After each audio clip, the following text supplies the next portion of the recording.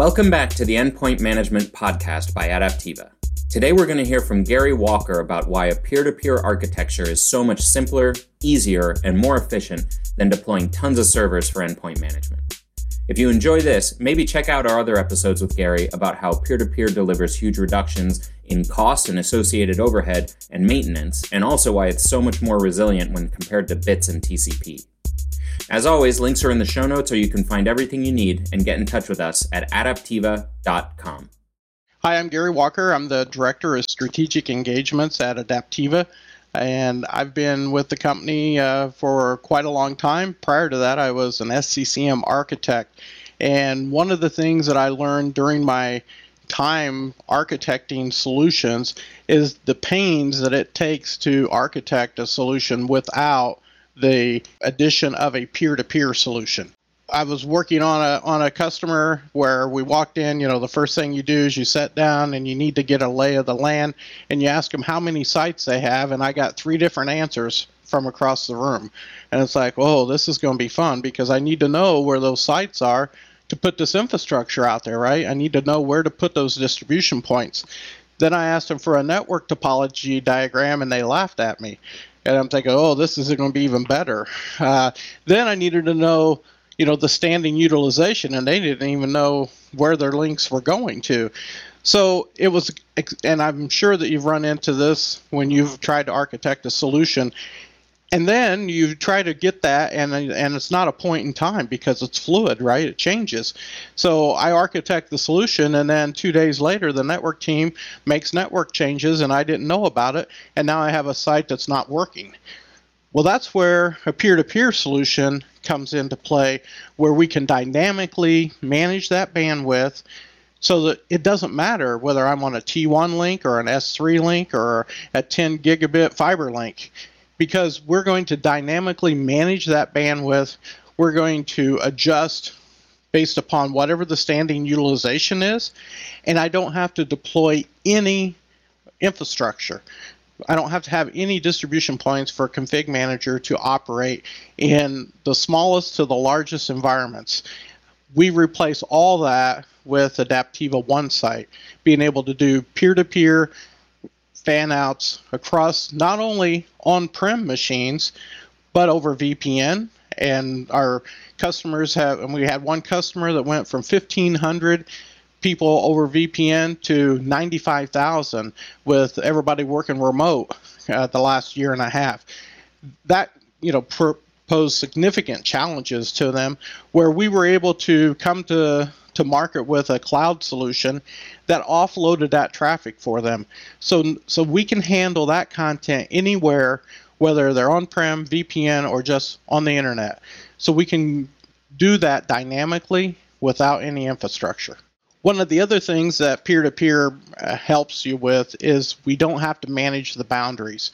If you've managed your config manager environment, you know how tough it is to maintain those boundaries and then assign those boundaries to the correct distribution point. Not to mention, you have to also configure throttling. You're going to throttle that network to whatever the network team says, and they're always going to tell you to throttle it so that it doesn't impact them. And you're going to cap that bandwidth. So let's say they say you can have 20% of the network bandwidth. Well, that's great. You're getting 20% of the network bandwidth. But what about on Saturday and Sundays? Shouldn't you be able to get more? Or what about after hours? If there's 70% free capacity on that link and you're down here at 20%, that means there's 50% of bandwidth that's just going to waste. Adaptiva is going to make use of that by dynamically adjusting. In your config manager configuration with Adaptiva, you'll set one boundary, one large boundary, and then we handle everything else. We dynamically create offices based upon the IP information from the client so that you don't have to do anything. We have a very large customer with over 16,000 locations. And I asked him the other day, I said, what do you do when the network team creates a new subnet? And he said, nothing.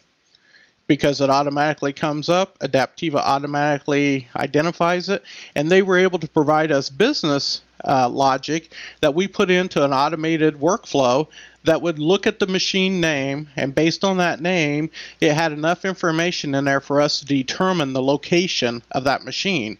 We would automatically look up, see if there's an existing office, and we would add that machine to the existing office. If there wasn't, we automatically create a new one. So they're managing an environment, an extremely large environment with 16,000 locations, and they don't have to do anything when the network makes a change. So another important thing is to make sure that your client is healthy, because an unhealthy CM client is not going to get any distributions, not going to get your software patches. So you're going to have to make sure that those clients are healthy.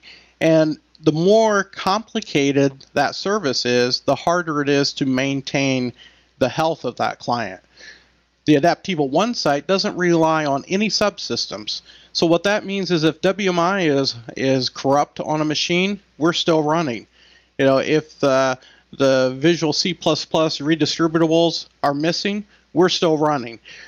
So that means we can still fix those clients with our Endpoint Health product, and we can maintain that health in CM. Matter of fact, we can totally rebuild the CM client, and we do that for a lot of our customers where they have clients that are failing to upgrade in SCCM, and with our Endpoint Health solution, we're able to identify the machines that are failing. We've even created health checks where we parse the CCM setup log, look for specific errors, and based upon what error we find, then we go down a different tree in the workflow engine and then remediate that. We were working with a customer that had about 1,800 machines that they couldn't either install or upgrade.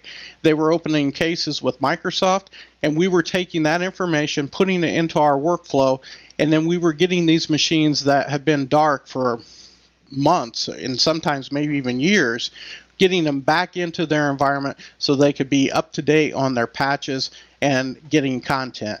So with our Endpoint Health product, when we run a health check against a machine, we assign it as a policy. And what that means is that even if the machine is offline, when they come back online, they're going to get that policy and they're going to execute that. So then you're going to get instant results back from the machines that are online, but then over the course of time, that number is going to increase closer to 100%, as close as you can get to 100%. We gather that information into a database so it's historically available so that you can do trending. So you can see, am I improving over time? How did I look last month compared to this month? Am I making the right decisions in managing my environment? Am I making an impact? We provide you an impact dashboard that shows you how many hours you're saving by running our health checks. How many remediations are you doing? How many recurring remediations am I doing? Maybe that's pointing to a problem area. So we give you this tool to be able to give you all that right in front of you in a single pane of glass. So with the new work from home and work remote model that a lot of our customers have adopted over the last 18 months, the need to make sure that every machine that's connecting to their enterprise network is patched and up to date on its compliance has become even more important. And the other thing that we've noticed is because they're not connected as often, or it may be more sporadically connected, that their compliance levels have dropped somewhat, and they want to get those compliance levels back up there. Adaptiva can help do that because we're going to make sure that all the components that make up if you're using WSUS, Windows Server Update Service, we're going to make sure that you have the up-to-date metadata on the client. Many customers don't even check that. If you don't have an up-to-date catalog, then you don't know what to check on that machine. So then you don't get complete compliance reports. We worked with a customer just recently where they had 3% unknown. And when we got drilling into those, using our health checks, we were checking to see if those machines were compliant, and we found a large percentage of them were actually compliant, but their state message that got sent back to config manager somewhere got dropped, didn't make it back to config manager. So we ran a health check with remediation that resent the compliance report for those machines, and we immediately jumped their percentage by 1% just by running that health check against the environment, because they were compliant, they just didn't know it. So we were giving them the tools to make sure that what they're managing is going to be as compliant as possible, because with all these remote machines, you can't just send a technician down the hallway and look at their machine. They're out somewhere, and to us, it doesn't matter where they're at, whether they're on VPN or they're just sitting in a coffee shop on Wi-Fi. Our health checks will run. We will be able to remediate them and get them back to being in compliance. Thanks for joining us for today's episode from Adaptiva, where we're working to take the pain out of endpoint management with a solution that scales automatically so that your management, maintenance, and infrastructure costs don't have to. For more information about how we do that, visit us at adaptiva.com.